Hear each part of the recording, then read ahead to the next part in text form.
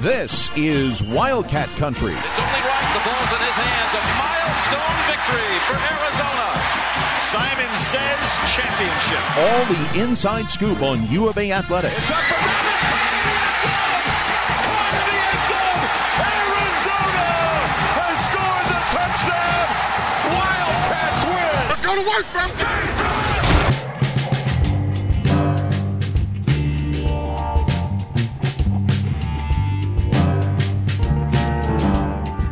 Welcome to another edition of Wildcat Country, powered by Backcourt Marketing. Eric Cohen and Shane Dale. And let me just say this before we get going. Obviously, a lot to talk about. It's Pac-12 tournament week for the men's basketball team. The women are off. And football's back in spring practice. Shane, we have two of the best guests that I'm telling you, this might be one of our most awesome shows of all time on Wildcat Country. We have the head ball coach, Steve Spurrier, who really never coached at Arizona, honestly, but his son is on Jedd Fisch's staff, and that was Jedd Fisch's mentor. So it'll be really good to talk to one of the great characters and head coaches in college football history. And he'll be talking at Jedd Fisch's camp here in a couple of weeks too. That's the main reason why I brought him on. Just want to mention that. Yeah, and so we're really looking forward to that. And of course, your favorite college basketball analyst, a guy that speaks with a ton of passion and knows his stuff, and was a really annoying player for Arizona to face back in the early 2000s, late 90s. And that's Casey Jacobsen of Fox Sports. He'll be calling the Pac-12 tournament games for Fox and Fox Sports 1 this weekend. So great show on tap. You guys are going to want to listen to every second of this one. Fantastic. And I'm really looking forward to getting to it. But before we go any further, it is time for Buy or Sell, powered by our friends at Ice Shaker. Check them out, iceshaker.com. You know, my little plug, I like to do these sponsor plugs, and we're really lucky, Shane. We have two awesome sponsors that we really believe in. Obviously, Backcourt Marketing, who's the presenting sponsor of the show, and Ice Shaker. Whether you're going to the gym, on the golf course, I played golf this weekend, and you can go ahead and do some name dropping, Eric. Yeah, no, I'm not name dropping anybody. I'm not going to do that. I was in a cool golf tournament, nonetheless. These things are so cool, and you want to check them out. We had a friend who purchased two of them that were non-Wildcat Country editions. But you can buy the Wildcat Country editions as well. And how do you get a discount code, Shane? Wildcat Country, you put that in, that promo code in when your first purchase, $5 off, capital W, capital C, all one word, Wildcat Country. All right. So check that out, iceshaker.com. All right, here we go. Buy or sell. These questions are pretty much what you would want us to answer. So we're going to start with these. Number one, Shane, Arizona deserves a number one seed in the NCAA tournament, regardless of what happens this weekend in Vegas. Do you buy or sell that? I buy that they deserve one. I'm selling that they've locked one up. A couple weeks ago, I think I even said this. I thought, look, if they finish 18-2, that they beat either USC or Colorado, then take care of business against Stanford and Cal, they'd have a one seed locked up. I'm not as confident in that now. I'm just going to address your question for now. Your question was, do they deserve one at this point, regardless of what happens the rest of the way? Yes, absolutely. You get caught up in the quad one wins. They have 5 of them. USC is right outside quad one for their home win. They have a bunch of wins right outside of quad one. So, and a lot more than other teams do. They don't have a bad loss. The Colorado loss wasn't great, but it wasn't awful by any means. UCLA, Tennessee, those aren't bad losses. So absolutely, I think even if they do suffer a defeat in the Pac-12 tournament quarterfinals against Stanford or, God forbid, ASU, I think that they have earned a one seed in the NCAA tournament. Yes. Okay. I'm with you, Shane. I'm buy. Here are the number one seeds. You have Arizona, or Gonzaga is going to be the one overall. You have the winner of the Big 12, assuming it's Kansas or Baylor. You have the winner of the SEC, assuming it's Auburn or Kentucky, and you have Arizona. I don't see, unless the Wildcats were to lose by like 40 to Stanford, and I'm not even sure Stanford can score 40, or ASU. I just, So here's the scenario. People are getting mad at me for saying that Arizona doesn't have a one seed locked up. Look, again, I think they should. I'm talking about what the selection committee is going to do, or what they might do. Here's a scenario where I think they could still lose the one seed. They lose to Stanford or ASU on Thursday. That would be a non-quad one. That'd be a quad 2 loss. Their only quad 2 loss as of now. And Colorado's right on the cusp there. Right. Then you have Auburn wins the SEC turning, so they're a 1 seed. Gonzaga's a 1 seed. I think they're the only lock for sure at this point. Okay. All then right. you have, say, Kansas and Baylor meet in the Big 12 championship game. Kansas wins a close game. As of now, Lenardi at least has them as Baylor as the number 2 right ahead of Arizona. In that scenario, would you knock Baylor out of a 1 seed for losing a close game to Kansas in the championship game? Or would you, I'm asking what the committee would do, or would you look at that as an excuse to throw Arizona into the West region with Gonzaga, and because they love to do that kind of crap. So I'm just saying, I think there's a scenario, a lot of things would have to play out, but I think there's a scenario where if Arizona were to lose in the Pac-12 tournament quarterfinals, they could still be snubbed of a 1 seed. So I don't think it's locked up yet. I'm sorry. Don't shoot the messenger. And look, maybe I'm wrong. I hope I'm wrong. And hopefully it won't even come to that. Look, hopefully they at least get to the Pac-12 tournament championship game. But I don't think it's locked up yet. I still think there is work to be done. Okay. So I want to lead into number 2. I'm kind of afraid, but our buddy Jeff Dean brought this up and on Twitter, and you scoffed at it. And I'm not buying or selling this one. I'm just going to present it out there. If you were Tommy Lloyd, Shane, assuming Gonzaga wins its conference tournament, and we're recording this the night before the WCC championship game, which Gonzaga is in. If Gonzaga wins that tournament, Arizona can't get the number 1 overall seed. You would not be playing your starters too many heavy minutes Thursday, Friday, Saturday. I'm not saying bench them for good. I'm just saying, I wouldn't play guys 25 minutes or more. Let's say that. Okay. So by yourself. Okay. So you know how I feel. We've already talked about, I think they still maybe have work to do to get to earn a 1 seed, to secure, absolutely lock up a 1 seed. Okay. Throwing that out the window for a second. Let's say they go into this tournament and they've locked up a 1. I still hate the idea of playing back at all. And I don't think that's what this team is made of. I understand, not wanting to risk injury, but there's a risk every single time you take the court. Even during practice, there's a risk. So I don't think this team would respond well to that. Like if Tommy Lloyd went out and said, look, you guys aren't playing as many minutes. We're going to put Adama Ball and Shane Noel in there and whatever. I think that he would lose these guys a little bit. So no, I don't like the idea of playing back at all. I think they need to go all out to win this tournament, and not necessarily because of seeding, but because just keep the momentum going. And could you imagine playing a little loose or, benching some of your starters late in the game with a packed arena full of Arizona red? So I don't see it. I know it's been a discussion. I understand the logic behind it, but even if, like I said, if Arizona had a 1 seed locked up, which I don't think they do, I completely sell the idea that they should tank even a little bit in the Pac-12 tournament. Here's why I'm saying this, Shane. I see Wisconsin yesterday. Johnny Davis, their best player, All-American, gets hurt. Wisconsin loses to Nebraska. Do you really we saw Dalen Terry go down, I think it was Thursday, late in the game against Stanford, and we're all like, oh God, if Dalen Terry's hurt, Ben Matherin, Tubelis, Koloko, or Terry, if one of those 4 guys gets hurt, Arizona is in deep trouble. Do you really want to risk that in games that probably don't mean much? So what are you suggesting? Are you suggesting that they don't play, or they play 10 minutes or what? I'm just saying no more than 20. I'm putting a minute restriction, and nobody's playing more than 25 minutes. I don't like it.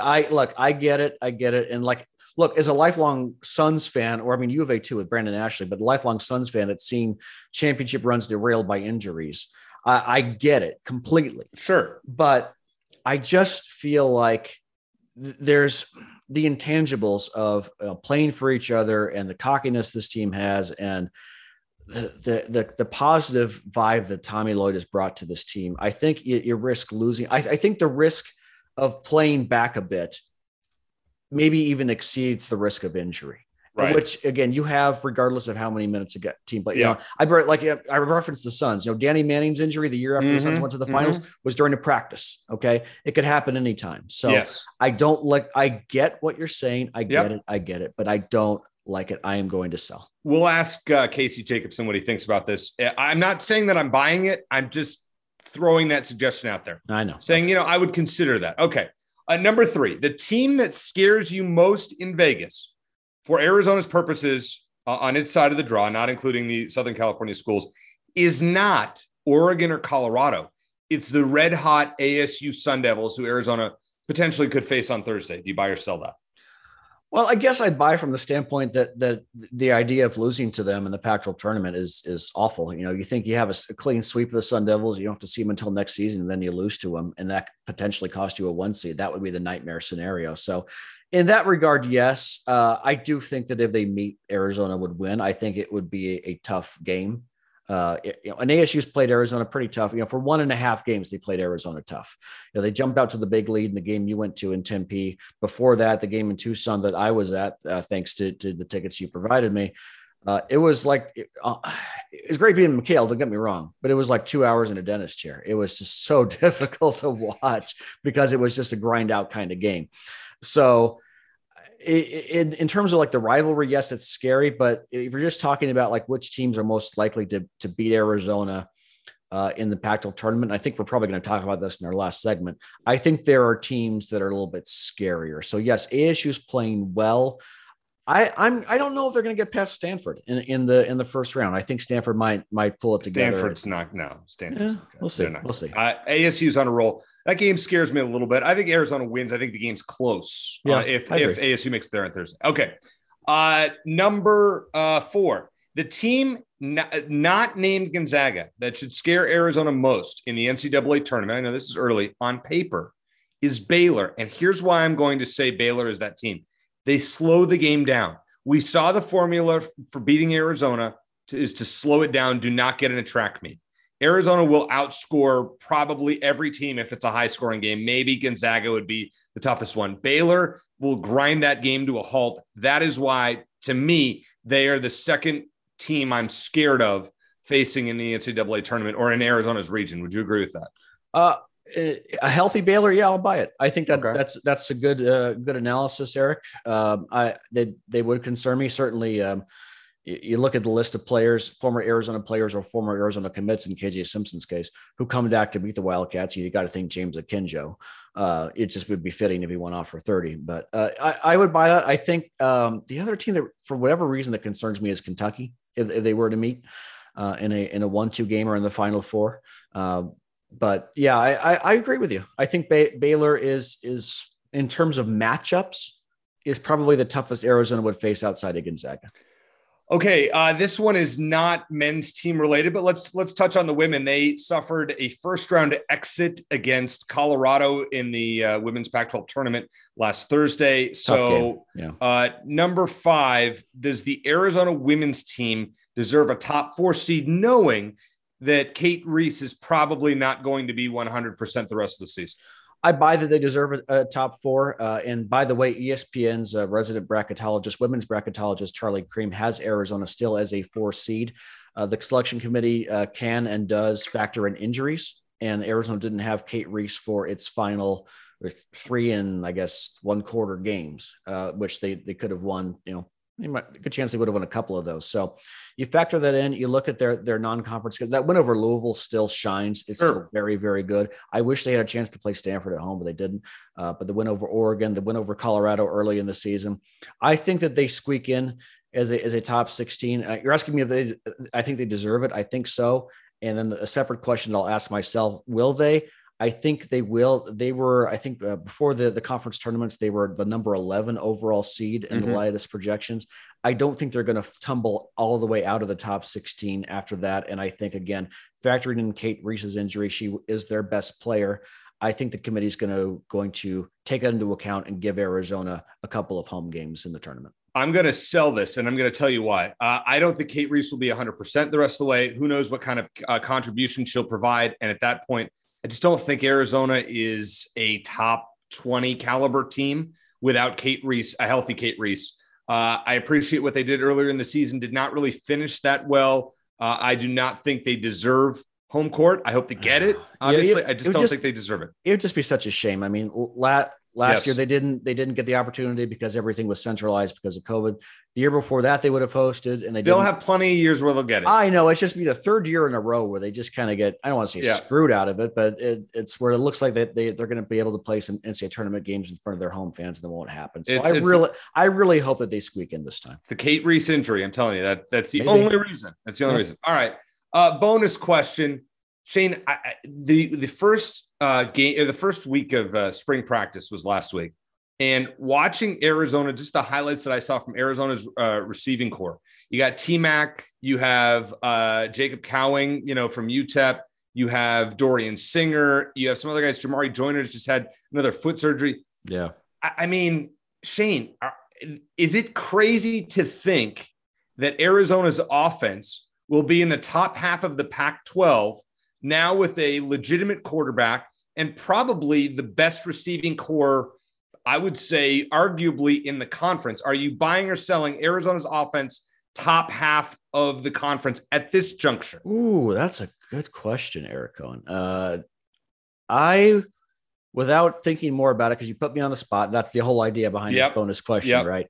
I'll sell it for now with the option to change my mind. The offensive line still concerns me.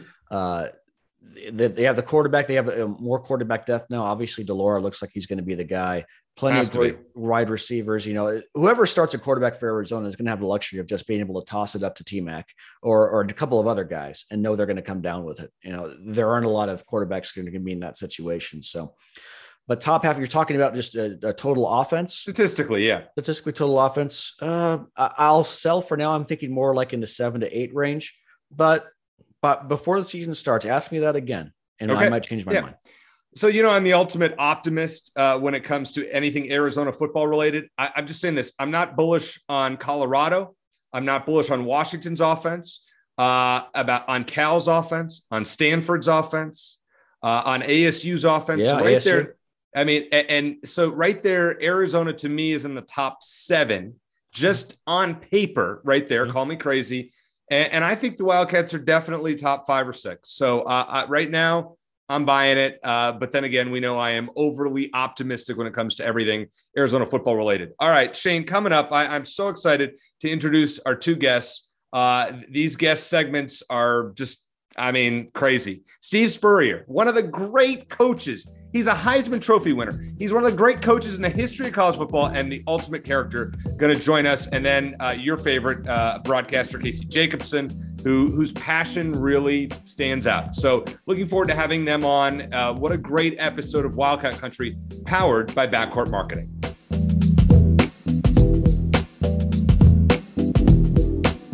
What's up, Wildcat Country? Chris Krakowski here. Bear down. Let's go. I wanted to introduce you to the newest sponsor of the Wildcat Country podcast. That's the Ice Shaker. So check this out. Keep your drinks hot. Keep your drinks cold. We got you covered. Snag one today. Use coupon code Wildcat Country at iceshaker.com. Shane, this one is super exciting as we teased on last week's show.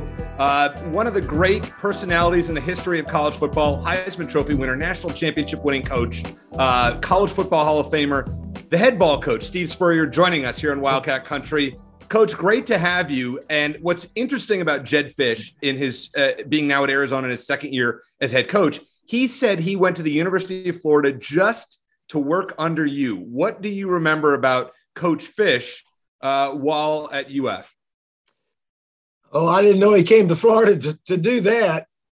Jedd was, I guess, a volunteer. He helped our running back coach, Buddy Stevens, 1 or 2 years. So he was just sort of hanging around. And, of course, he was welcome, and he helped out any way he could. But I didn't know he came because I was the coach there. But I know some other coaches like Brian Schottenheimer. He transferred from Kansas to come to Florida because he wanted to be a ball coach and an offensive coach. And of course, Brian's been in the NFL many years. And I guess he's still waiting on a head job like a lot of assistant coaches are. But I didn't know Jedd came because of me. Well, Coach, first of all, like Eric said, thanks so much for joining us. Love the Arizona shirt you got on for those watching. Appreciate that. The story is Jedd Fisch left a sticky note on your car every day for a long time to try to get his foot in the door. Is that an accurate story? I don't know about every day, but I think he left a few. But then he got a chance to go. John Hope got a chance to go to the NFL, I think the Houston Texans, and they had a spot for Jedd out there. So I think that started his moving around. And obviously in the coaching profession, you need to move around a bit and then hopefully land a top job like Arizona. I think Arizona's an excellent job. And the recruiting success he had this year, I think, proves that. Those kids want to go to Arizona. It's a nice place to live, play ball, get a degree from the school. And if you're good enough to go to the NFL, you can go right from Arizona. No question about it. Yeah, I was going to ask you about that, Coach, because Arizona obviously had a rough first year under Coach Fisch, as we all knew they would based on the situation when he came in. But Arizona currently has the best or second best incoming class in the Pac-12, depending on which service you're looking at, and a top 25 class nationally. They've added some outstanding transfers. Objectively, Coach, have you ever seen a program put together that kind of class after a 1-11 season? Well, I haven't watched a lot to do that, but I will say that obviously the success this coming year will prove whether this class is really good or not. I've seen some recruiting classes that didn't pan out. So to me, it's always wait till the season starts. But obviously, Jedd and his coaches were able to sell University of Arizona football to so many good players. Now, hopefully they can come together and form a very good team next year. It doesn't take long nowadays with that transfer portal. If you get a bunch of good players and recruit well, I think you can turn it around quickly. So hopefully that'll happen for the Wildcats next year. Is that something that hasn't changed since your day, since you first started coaching, that selling kids on the idea of getting better and going to the NFL is the most important thing? I don't know that we said it was the most important thing back when I was coaching. We threw it out a little bit. But we really, I don't know, you talk about getting a degree from your university, playing on some championship teams, hopefully, and have some memories of a lifetime, trying to set some school records. And I was always big into, man, if we could do something that's never been done before, that's a memory of a lifetime. So I was fortunate enough to be around a bunch of teams that did it for the first time ever. Like even here at Florida, when we won 10 games my second year, that was the first time in history Florida had ever won 10. And then we won 11, then we won 12. And then we started playing one more game, and Urban won 13. So Urban, he's got the school record. But anyway, those things we tried to sell, but we also said, hey, if you're good enough playing the NFL, you can go anywhere just about. But hopefully our staff here can maybe develop especially wide receivers and quarterbacks and offensive guys, because we were pretty much leading the conference every year in offense. So probably had a little better track record on that side. But we had more defensive first-round picks than offensive guys.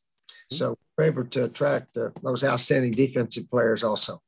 Yeah, your teams, I remember at Florida, were just so much fun to watch. And I mean, the air raid show, the Danny Werfel, that's, Shane and I growing up, remember watching those teams, just phenomenal. I want to ask you about realistic expectations from the fans' point of view. So Jedd Fisch was 1-11 in his first year. What is you've rebuilt programs. What is a fair expectation for fans to think about the progression of this program in terms of record and, potentially making a bowl game? Is it year 2? Is it year 3 or beyond that? Oh, I don't have the answer for all those questions. I always think you just go year by year. And obviously, I think Arizona, their players played hard last year. They only won one, but they had a chance to win 2 or 3 others.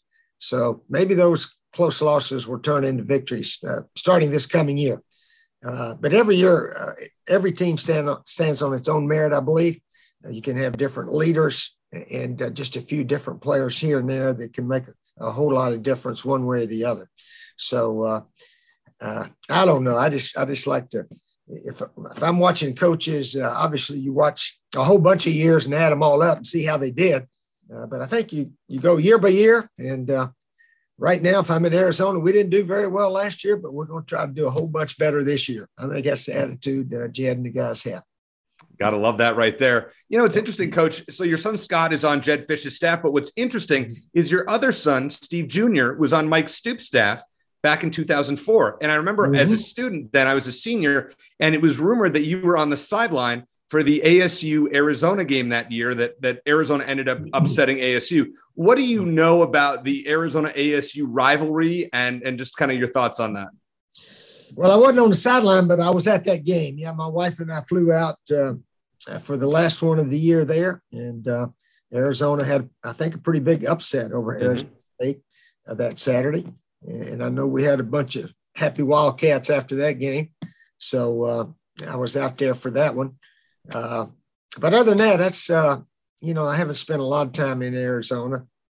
I know our Florida Gators got clobbered in the Fiesta Bowl by Nebraska after the 95 season, one of our best teams ever. But that was, I think, Coach Osborne's best ever Nebraska team, that 95 bunch that we went out there undefeated and got beat 62-24. So it was they ran the ball for 501 yards against us.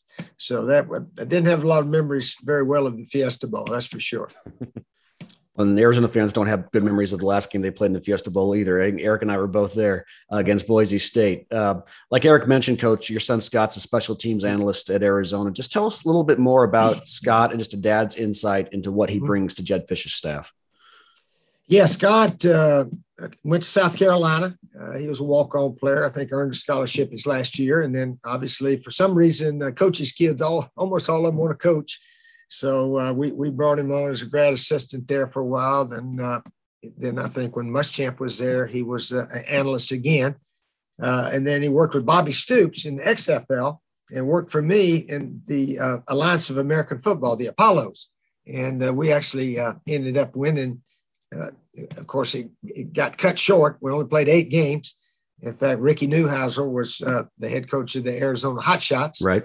It's the only game we lost of our 8. We were 7-1, and we were declared the champ by FanDuel, the online betting site out of Vegas. They didn't want to give everybody their money back. So if you bet on the Orlando Apollos, I think we were 3-1 odds to win the championship. So they paid that out.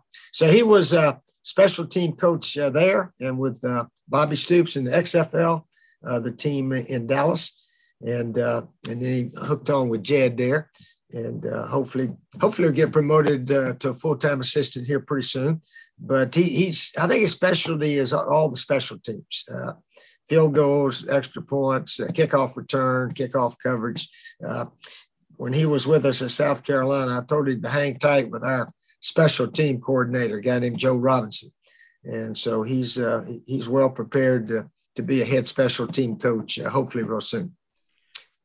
And he also worked with the tight ends at both places also. Right. He was the tight end coach and helps with special teams. So we've gotten to know Jedd Fisch a little bit out here in Tucson, and he's done off the field. He's done everything right. We think the on-field results are going to come. Can you give us a little more insight, either a story or an insight into Coach Fisch's character that maybe most people don't know? Mm-hmm. Oh, I don't know that I've been around him all that much. I did go to his wedding, though. After my 2 years with the Washington Redskins, I didn't have much to do there. And my son Scott actually finished up high school that year. And so I think Jedd got married somewhere up in New Jersey, outside of New York. So I drove up for his wedding on a Friday night. And then I think he's married on a Saturday and so forth. But no, I've just noticed he's been around a lot of really good coaches. I mean, he's with the Rams and McVay. Seems like all of McVay's guys get a head job in the NFL now. So they must know what they're doing. And then, of course, Jedd was with Belichick a year. So he's been around some good ones. But on the other side, you got to do it your way. You can learn from other coaches, but you cannot copy them. Coaching is sort of that individual type profession that you got to put your own personal touch to it to be successful. Yeah. Coach, this is kind of a generic question, but I have to ask it. You've done so many things in the history of college football, Heisman Trophy, national championship, et cetera. What is your most proud moment that you've had throughout your career? Proud moment as a coach, as a coach or player, either or. Well, I think I'd have to separate as a player. Now, if you want to go to a player, as a player, my teams didn't win a whole bunch of big championships. We did not win a conference when I was here, came in second a couple of times. As a player with the 49ers, we won some divisions, and that was about the end of that. We got beat in the playoffs. But as a player in high school, baseball, I'm telling you, we could not lose, basically. the state championship my junior and my senior year. Wow. And for some reason, and that was state of Tennessee, there was no classification then. So we won my junior year in Nashville and then in Memphis my senior year. And for some reason or another, I don't know why, but as a pitcher, I never lost a game pitching. In really? 2 years. I think I was like 14-0, something like that. And so people ask me what, as a player, I think winning those state championships and I actually pitched both games against the Memphis Christian Brother High School my senior year. So if I had to say what was the greatest accomplishment, I'd say winning that state championship, beating Christian Brothers. As a coach, there's too many of them. As a coach, sometimes winning the SEC it is about as big as winning the national championship. You notice Georgia won the national championship this year, but they did not win the SEC. Alabama won the SEC. And Kirby Smart even said, it may be harder to win the SEC than it is the national. You got to win your division, and then you got to beat the team from the other side. And Nick Saban, I think, has won 2 nationals without winning the SEC. You know, he got into the final game and won it that way. So winning all those, we won 7 SECs when I was here. So I would say those and the one national, you got to lump them all in together and say those are sort of the highlight games as a coach for me. So I have this debate. I know this is Wildcat country, but I got to ask you about generic college football. I have a debate with some friends on the greatest college football team of our lifetimes.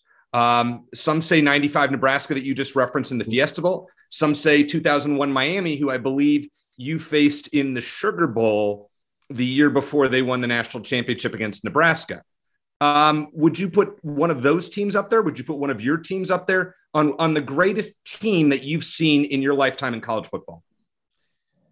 I'll let other people make those decisions. Obviously, the best team we played against was probably that Nebraska team. Tommy Frazier, the quarterback, and of course they had that player that got in trouble. Lawrence Phillips. Yeah, sad case, but he ran for about 150 or 70 that day, and Tommy Frazier ran for a bunch. Probably the best team we went against. Although I tell you what, FSU had a bunch of good teams all the years we played them. They were usually number 1 or 2 in the country every time we played them, it seemed like, in the 90s. So they were right there with Nebraska. And then, of course, some of the Alabama teams were awfully good. But probably, obviously, the one that clobbered us the most was that Nebraska team of 95. So, Coach, I know you're going to be speaking at Arizona's P.R.O coaching clinic, which is part of the Jedd Fisch football camp, March 25th, 26th. Can you give us a sneak preview of what attendees can expect to hear from you? Yeah, I was waiting on that question. I've got a little list of things here. I like every time I get a chance to talk to high school coaches or college coaches or whoever, because when I got into coaching after 10 years in the NFL, now I wasn't supposed to be a coach. I mean, how many guys played in the NFL went on to be a coach? You know, anybody? There's only 2 guys up there, I think, that played in the NFL, Jim Harbaugh and Scott Frost, that are actually college coaches now. Most of them are like Jedd Fisch. A lot of them didn't even play college football, but they learned how to do it. They learned as they went. So anyway, I got into coaching, fortunately, because somebody hired me here at Florida, and then we all got fired. And I went to Pepper Rogers, Georgia Tech. He got fired. But I'd met the Duke University coach. So I got a chance to go to Duke University as the offensive coordinator. And to win at Duke, the offense had to play well, very well, not just average, or else we're all going to get fired again, and I'm probably not going to ever get a chance to be a coach. And our coach there handed out a sheet about my first year there, Coach Red Wilson, excuse me, a wonderful guy. And it's called Guidelines for Player-Coach Relationship. Guidelines. This is how you're supposed to coach. And it starts out with treat everyone fairly, the way they deserve to be treated. You don't treat everybody the same way. You treat them the way they deserve to be treated. If you have to criticize a player, do it to his face. Don't do it behind his back. But then after you criticize, say something positive to bring him back. Stay under control. Don't lose your temper. Coach, and keep coaching before you criticize your players. And then it goes on and on. Never allow any player to loaf. And then John Wooden's got some quotes in here that I really like also. One of his is that honesty is the centerpiece of a coach-player relationship. Don't BS your players. Don't tell them something that's not true. It'll come back. They won't trust you. And it goes on and on. And so I like to go over this list with young coaches, and hopefully they can see some things in here that maybe they can do better, and go from there. I know another John Wooden quote is that conditioning will pay dividends before the first half is over. We never bragged about how hard our teams work, but I can assure you we condition probably more than most any of the teams. And Coach Wooden's, one of his comments on conditioning was, you be the best you can be. You don't worry about the opponent. Be the best you can be. And that'll take care of conditioning. Every guy's trying to be in the best shape that he can be in. So I go over, I've got about 30 of them, but I go over about 15 or 20 and try to emphasize, if you know how to be a good coach, you got a chance. If you don't, then it's going to be difficult. In terms of conditioning, Arizona men's basketball definitely has that down right now. It's one of the reasons they're the best teams in the country. Last question for you, Coach. And again, we really do appreciate your time. Tell us more about what you're up to these days and your current role at the University of Florida. Yeah, when my coaching days in college were over, University of Florida called me up and said, we're going to put your name on the stadium. So it's called Steve Spurrier Florida Field. And we're going to give you a little job here called ambassador and give you an office. So I've got an assistant lady that actually set this Zoom call up and does most all my travel and so forth. So I got something to do every day. And we opened a restaurant 6-7 months ago here called Spurrier's Gridiron Grill. It's in one of the big shopping center areas here that's very popular, and it's done pretty well. In fact, I got to go out there tonight. Again, the University of Florida Foundation's got about 125 of their strong boosters having a dinner there tonight. So that keeps me pretty busy, at least 2 nights a week, going to the restaurant, shaking a few hands and so forth. Mike Shanahan has got a very successful restaurant in Denver.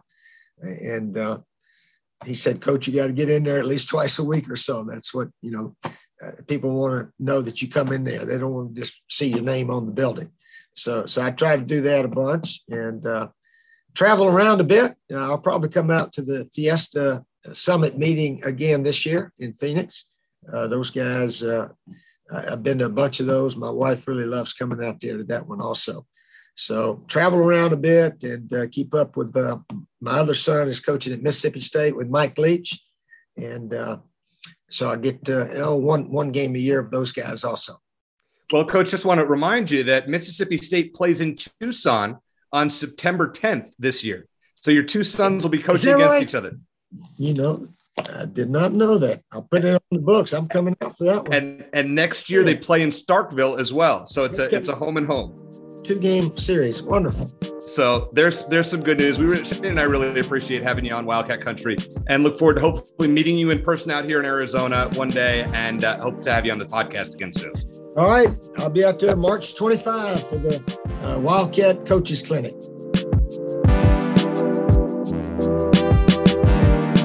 Here with Dale Duncan, a very satisfied customer of Backcourt Marketing. Dale, can you tell us what Backcourt was able to do for your company? Well, they're taking me to the next level with helping me connect to new people for my business. They're helping me find new customers online. They meet with me monthly. They're listening to what I need, and they're really focused on helping me get there. Excellent. Dale, we appreciate your time. If you know someone who needs social media help, refer them to Backcourt Marketing and get rewarded. Or if you need social media assistance yourself, make sure to check out backcourtmarketing.com.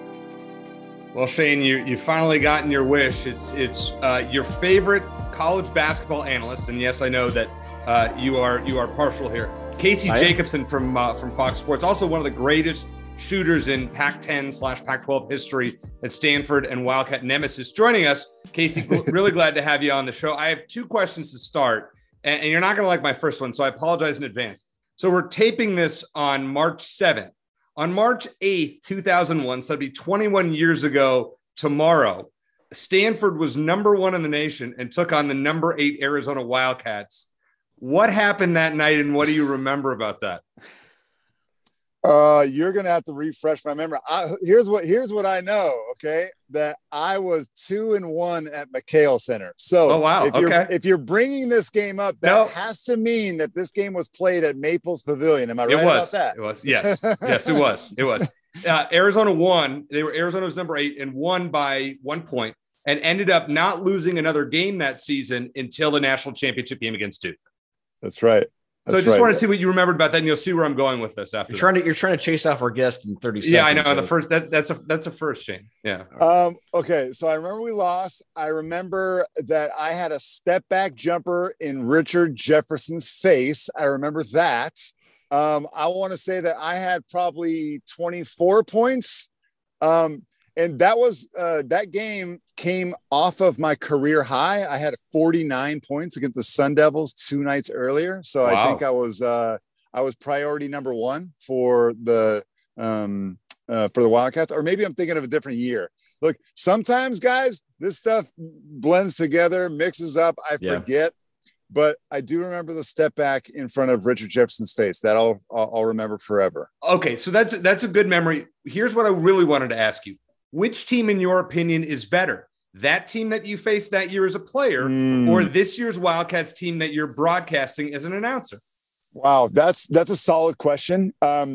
Different, because I don't remember that Arizona team with Jason Gardner and Rich and Luke and all those guys being as up-tempo, like kind of washing over you with their speed. But similar in the fact that they had all the bases covered. I mean, every single guy could dribble, pass, and shoot. They had anchors down low. They had shot blockers. So a lot of they had 5 NBA players, maybe 6 NBA players on that 2001 team. I don't think that this Arizona team has that many. So in that regard, I would say probably the one that I played against was a little bit older and had more NBA players on it. Okay, so Eric is usually the guy who gushes over our guests, but it's my turn. Your commentary is phenomenal. Obviously, remember you playing against our Wildcats back in the day, so we really appreciate your time. You laid out a checklist for what makes a Final Four team, and I want to go over that. Future NBA first-round picks, a top 20 defense in KenPom, great guard play, and experience. Now, Arizona seems to check 3 of those 4 boxes, but they come up well short in the experience category. So my question is, how big a concern should that be for Wildcat fans going into the NCAA tournament? It should be a concern. Let's not be, let's not beat around the bush here. It's an absolutely concern. It's one of my only concerns that I have. But what I mean by experience, though, isn't necessarily what we're talking about right now. When I say experience, I'm talking about teams that don't rely on freshmen. When you have one and done freshmen, teams that rely on those type of kids, they don't go far in the tournament. Now, this Arizona team doesn't have a lot of experience. They have a lot of sophomores, and they don't have any NCAA tournament experience. The only guy who's played in the tournament is Umar Ballo, and he was, reserve blowout minutes last year for Gonzaga. Yeah. So that is concerning. There's no question. I remember in my college career, the giant stage that is the NCAA tournament cannot be compared to any stage, whether it be at the McHale Center, at Pauley Pavilion, a packed Maples Pavilion, which has been packed, by the way, in about a decade, or any other stage. It's just different, right? It is just different. The media coverage, the media attention, all of that. So it'll be interesting when the Wildcats are faced with a team that's almost as athletic or just as athletic as they are in a massive environment like that. But I've seen this team enough to know that, they don't have that game experience, but they got enough. It's not like they're young puppies who they went on the road to Illinois in the non-conference, one of the toughest places in all of the country to play, and they handled their own. They go to Knoxville, Tennessee, and they get smacked in the mouth. I think they're down 18-2 in that game, a rabid crowd, an SEC crowd, and they figure out a way to get back into that game, and they lose, but they got back in. Arizona has shown me enough toughness and poise that I'm not so worried about that lack of experience.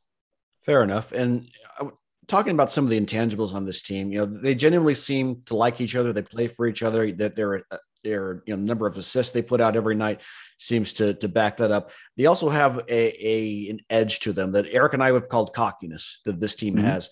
I think it's maybe in part even led them to some of the success they've had this season. In your mind, just having that, I don't want to say arrogance, but just extreme confidence, is that a strength or a weakness heading into the postseason?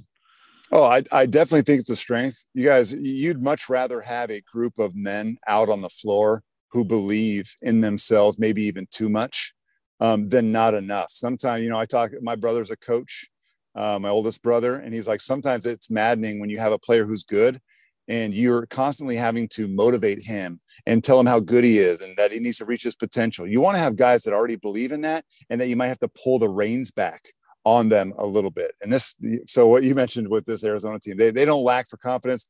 And the first guy that you think of is Kerr Kriisa. I mean, he wears his emotions right on the sleeve of his jersey. He's kissing floors, even though it's not senior night and he's only a sophomore.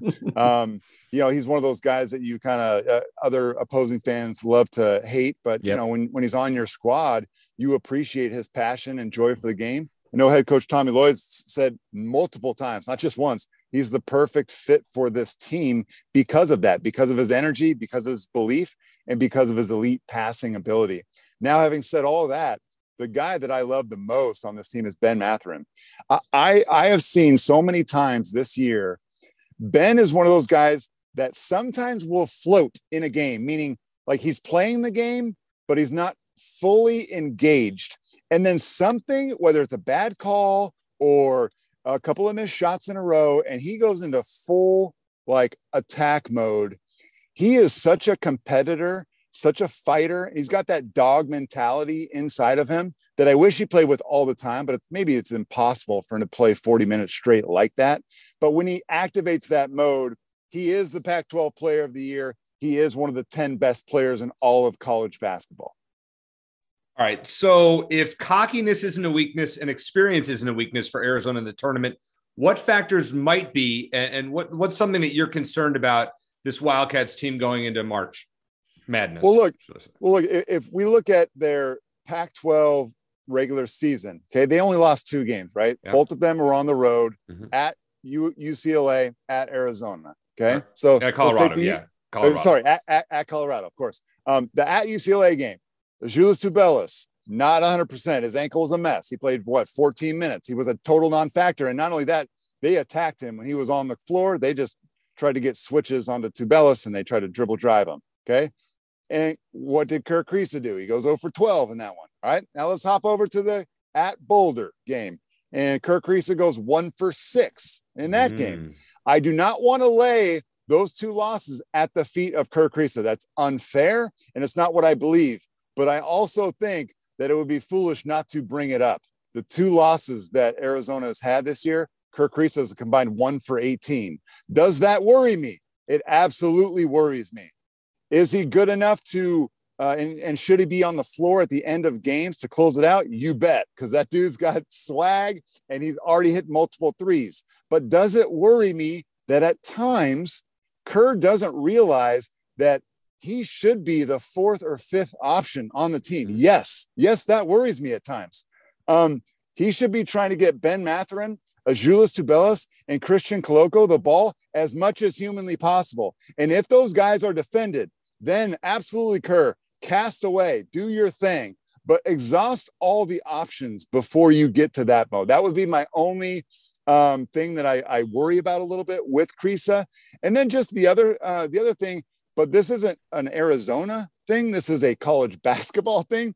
A lot of teams, they go 4 or 5 minutes without scoring the ball sometimes. And I've seen Arizona do it, but I've seen every team do it. UCLA does it all the time. USC is like the biggest culprit probably of good teams that just go into these droughts where the ball stops moving. Guys start to think that they're the one that's going to take over the game. I'm going to do it on my own. Or they stop hitting threes. And I've seen Arizona struggled from the 3-point arc at times this year. So I do worry that in a one and done situation in the NCAA tournament, if Arizona shoots 3 for 19 from 3, can they be beat? They absolutely can.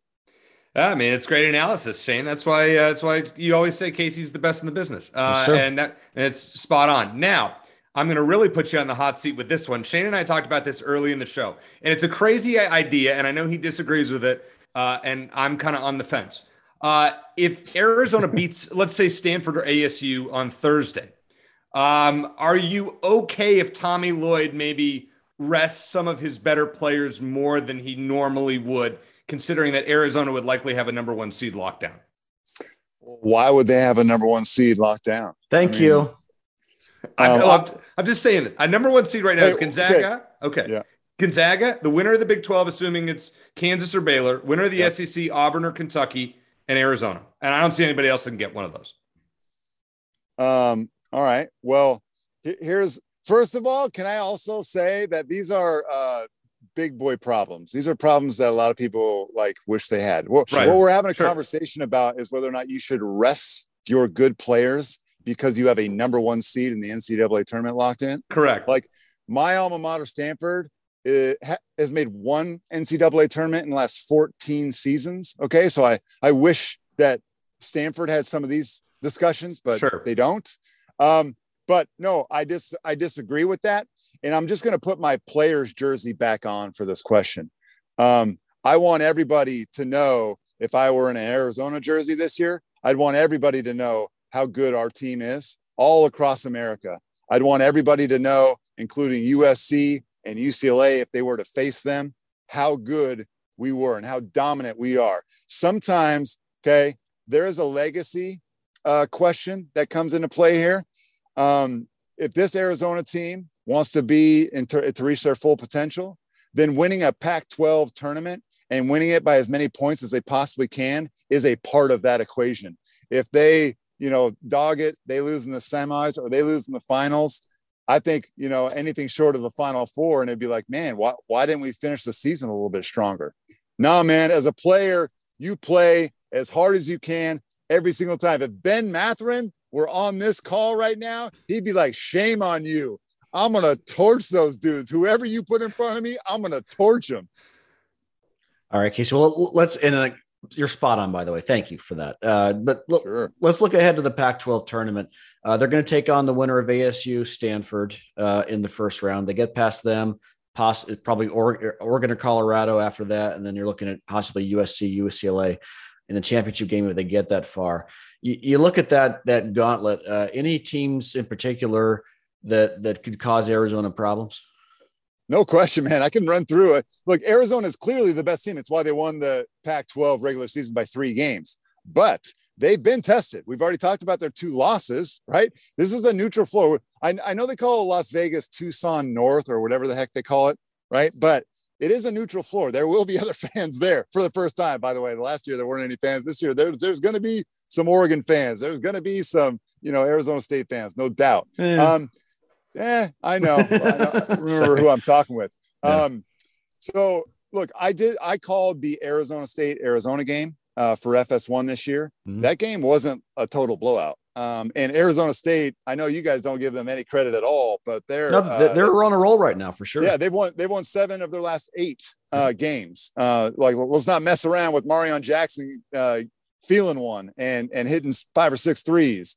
Jalen Graham and his improvement over the last month has been truly remarkable. They're a really nice story in Tempe. I wouldn't pick them, guys. I'm not saying that, but is it crazy to think that Arizona and Arizona State would be in a dogfight with 5 minutes to go? That's not crazy at all to me. No. And then how about Oregon? To me, in all of the wins that Arizona had in the Pac-12 regular season, the one that was the closest was Oregon at Tucson. That game was high-level basketball. The final score was in the 80s, and Oregon didn't blink. I know Oregon has really kind of fallen on their face here at the end when they've fallen off the bubble. They're not going to be in the tournament, but that makes them even more motivated to beat Arizona. They'd be right back in the thick of it. They'd have a chance to get back into the NCAA tournament. And you guys both know, I don't have to convince you, Oregon is talented, man. They are a lot better individually than their record has indicated. I don't know what's going on over there, but those dudes can play. Did you know that Will Richardson has not made a field goal in his last 2 games? He is 0 for 11 from the field. He's only made 2 free throws. I'm not sure what that is. He's played 66 minutes, by the way. So it's not like he got hurt and didn't play. He's been out there and just has not scored a bucket. If Will Richardson can get back, would it be crazy that Oregon defeats Arizona? Absolutely not. So I can't wait to see how it all unfolds. But like, Arizona better be ready. They better be ready. I got 2 more for you, Casey. Give me your list of national championship contenders, and is Arizona on that list? Arizona is most definitely on the list. You started with Gonzaga, but we would throw a whole lot of teams in there, though. Duke is definitely on that list. Baylor is on that list, although Baylor, they're missing their leading scorer. His name is LJ Cryer. He's a guard. He's a really good shooter for them and a creator. He's been out of the lineup with a foot injury, and we don't know if he's going to come back at all. It's possible that he will, but it's also possible that he's not. And I also find it ironic that a cast-off for Arizona is now leading them. James Akinjo is he's volatile. He's up and down, but when he's on, he can get by anybody in the country, man. He's been tough for Baylor. So I would definitely throw Baylor in there. I would definitely throw UCLA in there. UCLA is ranked in the top 15 in both offense and defensive efficiency. So is Arizona. They're the only 2 Pac-12 schools that can say that. So it's impressive that UCLA can play both sides of the ball. There's not a lot of teams in America that you can also say that. I'd throw Auburn, Kentucky in there. I would throw the Illinois Fighting Illini out of the Big Ten in there with Kofi Coburn and Alfonso Plummer, the former Utah Ute shooting guard. He's averaging 15 points a game. If you didn't know that, for Illinois this year, he's their 2nd leading scorer. He's been a really nice pickup for them. I'm probably leaving out 1 or 2 other teams, but there's a list of like 9 or 10 teams that I wouldn't be surprised that are cutting down the nets. All right. And my last question for you, Casey, and again, we really do appreciate your time. I feel like like Eric says, sometimes I feel like we're going to school right now.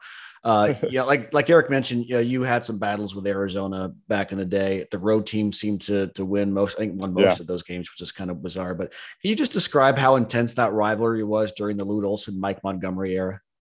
Oh man, I have such good memories of it. I remember my freshman year, on my first time at the McHale Center, I got my eye split open by Ricky Anderson. It was an inadvertent elbow right to my eyebrow, cut my eye wide open. I had to go in the locker room. They stitched me up, and it was an Arizona team doctor that stitched me up because we didn't have a doctor on the road with us at that time. Did he take his time? Yes. And I was like, Doc, and I said something to him. I'm like, hey, don't be taking your time. I need it, because it was the first half. Yeah. I'm like, Doc, I need to get back out there, man. We ended up winning that game. I only had, he was just being thorough. Casey. he was being thorough. Yeah. And you can tell, like, I still look pretty good if I do say so myself. So I appreciate that Arizona doc for keeping me intact that night. I was on a podcast with Richard Jefferson. We discussed all about this, and a couple funny stories came up. One of them was my sophomore year, the year you guys were talking about when Arizona played in the national title game against Duke. We played again. It was at Tucson, and my matchup was Gilbert Arenas, which, I was a scorer. I was a shooter. I wasn't necessarily a great defender. Our team was really good defensively, but I wasn't a great individual defender. Gilbert was a tough matchup for me. I mean, on an island, there's no way I could stay in front of him. In team defense with help, like the Collins twins behind me, I had a little bit more confidence. Anyways, we're playing, and Gilbert's like taking some wild shots, kind of bailing me out, not really taking me off the bounce, but like shooting a lot of contested J's. And, I heard Richard come over and was like, hey, like, keep the ball, like, Gilbert, you don't have to keep shooting all the time. And he goes, Rich, it's my birthday, and I'm trying to get 30 today. So apparently it was Gilbert Arenas' birthday, and he had it in his mind that on his birthday, he was going to give himself a present of 30 points. That was not the case. We won the game. Gilbert was short of 30 points, but just kind of goes to show you how wild Gilbert can be on and off the floor. He was tough to guard, but he was a little wild. I'll just leave it at that. But yeah, like I never hated Arizona. I respected them. I knew Jason Gardner. We met at the McDonald's All-American game in high school. He's from Indianapolis. And I thought he was just a really, really awesome, humble guy. And I know he's on the staff now with Tommy Lloyd. I think that's a great idea for Tommy to bring him back. Michael Wright, the late Michael Wright, wish he was still with us. A total beast, man. They don't make dudes like that anymore, man. That his shoulders they seemed like 5 feet wide. He was a walking wall. I didn't want to mix it up with Mike Wright. I tried to steer clear of that.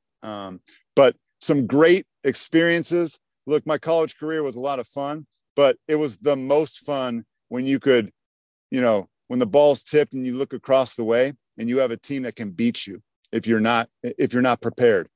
That is what it's about. I don't want to play against any, teams where we're going to win by 25. I want to play against teams that I know if we're not ready, they're going to smack us. And that's what it was like to play against Arizona every single year, whether it was Maples Pavilion or at the McHale Center. Casey, I always looked at you and I was like, God, does this guy ever miss from 3-point range? I think he shot like 45% in college from behind the 3-point line. You were one of those guys that I looked at as an opposing fan. I was like, God, he's really good, but God, he's annoying. Can this guy just have a bad game against us? 2-1 in McHale Center, just brutal. That's a tough one. All right. So last question. I may be a little misinformed here. I think you're calling the game this weekend, the championship game of the Pac-12 tournament. Is that correct? It is correct for Fox. Yes. All right. So if you were to make a bold prediction, will you be calling Arizona this weekend? I know you won't be calling them on Friday night, but will you be calling them on Saturday night? Bold prediction. Oh yeah, most definitely. I'd be surprised, not shocked, but surprised if Arizona doesn't make it to Saturday. Yeah. I'm calling the games, the late game each night. So on Thursday night, the 8:30 tip-off game for FS1 on Thursday, which will be USC versus the winner of Utah and Washington, I believe. And then the next night, so the winner of that game. So if it works out, I'd be calling the UCLA rematch in the semifinals. Nice. And then the championship game Saturday, 6 p.m. Pacific time on Fox for the first time ever, actually. They've never put the Pac-12 championship game on Big Fox. I'm super excited to be working it. My play-by-play guy is Joe Davis, the Dodgers announcer. Fantastic. Yep. Yeah. So we're really looking forward to it. But yes, I do predict that I'm going to predict that UCLA and Arizona will square off. It's chalk, but it's a really interesting matchup, and I want to see it for the third time. And I think all of us can agree that would be an incredible matchup. Casey, thank you so much for joining Shane and I. It's been awesome getting a chance to talk to you. You've been a great guest, and would love to have you on again soon.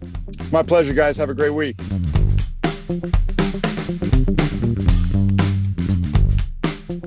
Shane, I thought those 2 interviews were going to be great, and they were better than expected. I mean, seriously, you and I do this for fun. Yeah. And we're really lucky to have great sponsors in Backcourt Marketing and Ice Shaker, don't get me wrong. But, we do this just to have a good time and to talk Arizona sports.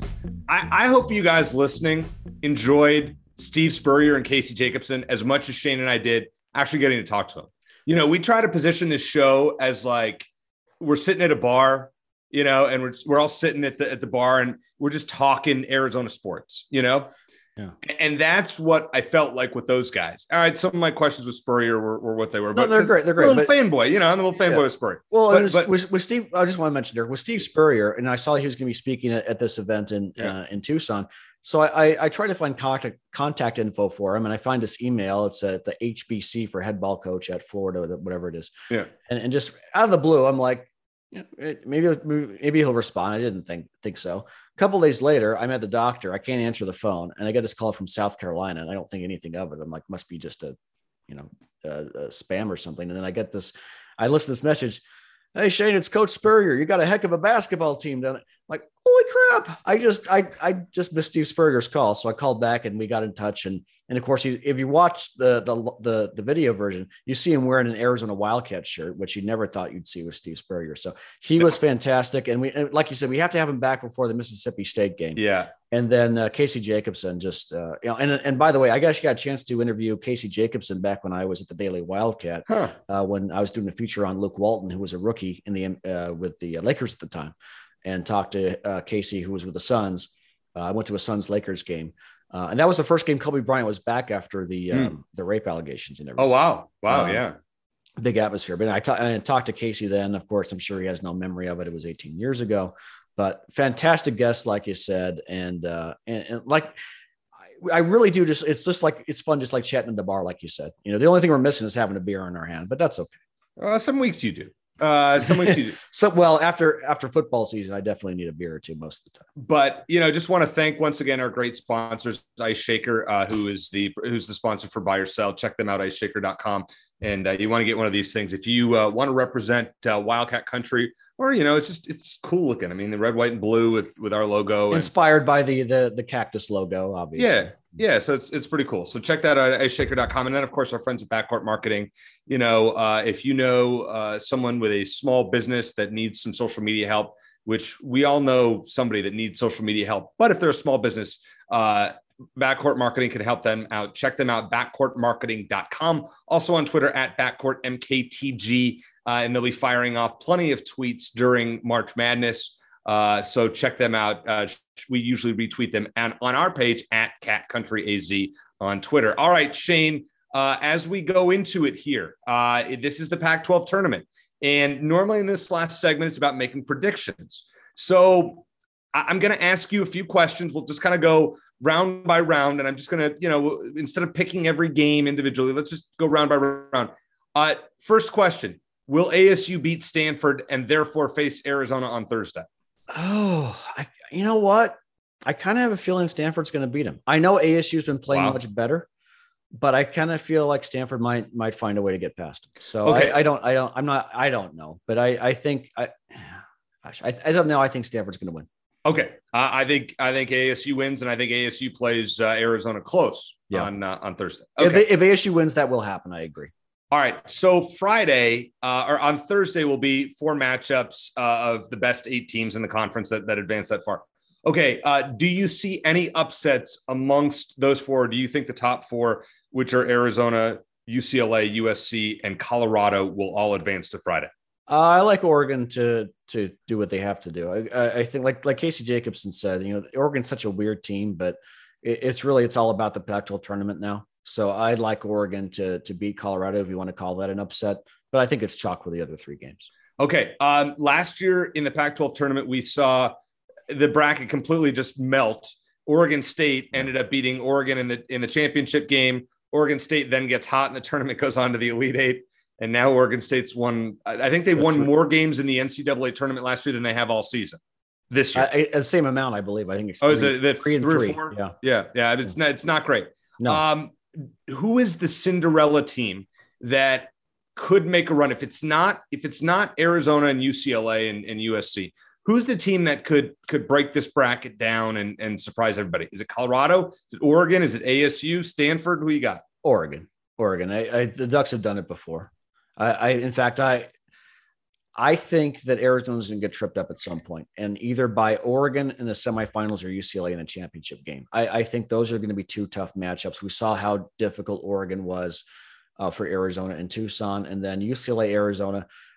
Despite the records and the fact that Arizona has been better overall, I think they're very evenly matched. I think they're about equally talented, and I could see UCLA getting the upper hand in a rematch. So, but if you're asking for a team other than the top 3, I think Oregon is maybe it's a little too obvious a choice, but I would go with the Ducks just because of their track record. Okay. So please predict the outcome of the championship game for the Pac-12. We're going right out on a limb here. If you don't think Arizona's going to be there, who is, and then who's going to win the tournament? Well, I think if Arizona gets, I think Arizona, Oregon would be a coin flip.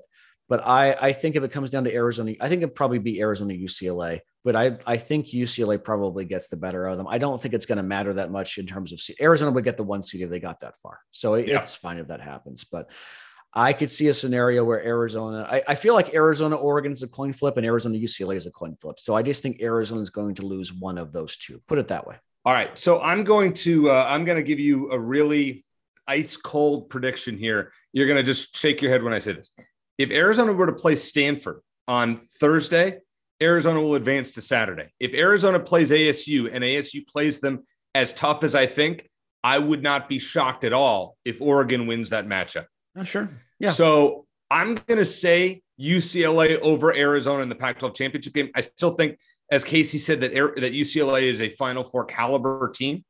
I thought they were the best team on paper coming into the season. They obviously haven't proved it, but I think come tournament time, Mick Cronin's a very good coach. I think UCLA beats Arizona in a dramatic Pac-12 championship game. I hope I'm wrong. I hope the Wildcats win. But at the same time, the most important thing, as far as I'm concerned, is twofold. Beat ASU if you play them, and don't get hurt. And don't get hurt, obviously, number one. But beating ASU is number two. Before we go, Eric, I want to ask you. I want to turn the tables on you because you like to put me on the spot with your out of nowhere by yourself. Okay. So here's one. Before we even know the brackets. Okay. You're a gambling man. Yep. I'm going to present two options for you, and you have to put say you had to put some significant money. Like I'd be hurting a little bit if I lost this money. Okay. Option A, Arizona wins the national championship. Mm-hmm. Option B, Arizona loses to an 8 or 9 seed in the second round. Which would you think is more likely to the point where you would have to bet one over the other? I mean, that's brutal. It hurts, doesn't it, to be on the spot like it's done? Let me tell you why it's brutal. Because if I say one thing, I'm going to get crapped on. Yeah. And if I say, so you know what? How about this? Let me just throw this at you. If the question was Final Four or 8 or 9, I would go Final Four. Final Four. Because I think that's more realistic. I think it's much. Yes. Remember this, Eric. You get to the Final Four, you're only 2/3 of the way there. Okay. Correct. It's very impressive, and Arizona hasn't been in 21 years, but it's a lot easier to get to the Final Four still than win the whole thing. So I would lean Final Four in that scenario. But that's why I made it tough. Yeah. National championship or 8 or 9 seed loss. 8-9 seed loss. Those games are usually you see one team a year, maybe, or one team every other year that loses to an 8-9. I mean, it's scary. It just depends on the matchup. I mean, if you get a team that likes to slow the game down, and makes it a crawl, and Arizona just, shoots badly, as Casey said. So yeah, I think an 8-9 seed is probably losing to them is more likely than a national championship. But, I think if Arizona gets by the 8-9 game, which can be tricky, mm-hmm. and I think they're going to win at their Sweet 16 game. I think they're in the Elite Eight, and then then it's not quite house money. I think the Final Four, if you make it to the Final Four, it's house money at this point, as far as I'm concerned. I know some Wildcats fans will disagree with that. You get to New Orleans, we're like, hey, I'm just glad we're here. They made it what we thought they would do. I'm not going to get greedy. Of course, I want a national championship, but I just get through the first weekend, and then I don't want to have to sweat. Just make it easy. So I don't want to lose years off my life on that.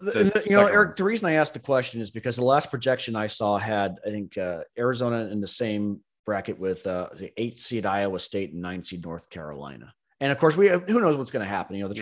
They don't concern me. But I'm saying, because North Carolina has been red hot, and if it's Arizona, North Carolina, that's the kind of, not all 8 and 9 seeds are created equal. And if you have an 8 or 9 seed that's on its way up versus one that's sort of, been like 5-5 in their last 10, those are two different things. So if Arizona happened to catch a team that's, like North Carolina, that's won as of now 10 of its last 12, then you might have a problem. Arizona will smoke North Carolina because North Carolina doesn't know how to slow the game down consistently enough. Arizona, you get my point.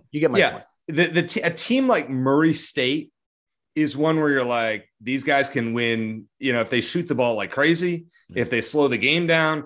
I mean, those are the scary 9 seeds. North Carolina, to me, I'm like, great. Arizona will smoke them. I wouldn't bother me. I don't think Iowa State's that great either. Teams like a 4-5 game, like Providence and Texas Tech, teams that'll slow it to a crawl. Well, yeah. I was going to say Houston, but maybe that they don't fit that. Yeah, I mean, Houston's not playing well lately. Yeah. I know some people have said Memphis, because Memphis has been on fire. If they move up maybe to a 9, that's not a great bet. So we'll go over the bracket next week. But Shane, I appreciate you answering the question. Yeah, no, it's the 8-9 games tricky. It gets me a little uptight. It's been a great show. Thank you to Steve Spurrier. I mean, what the head ball coach, for joining us. Casey Jacobsen, just an awesome interview.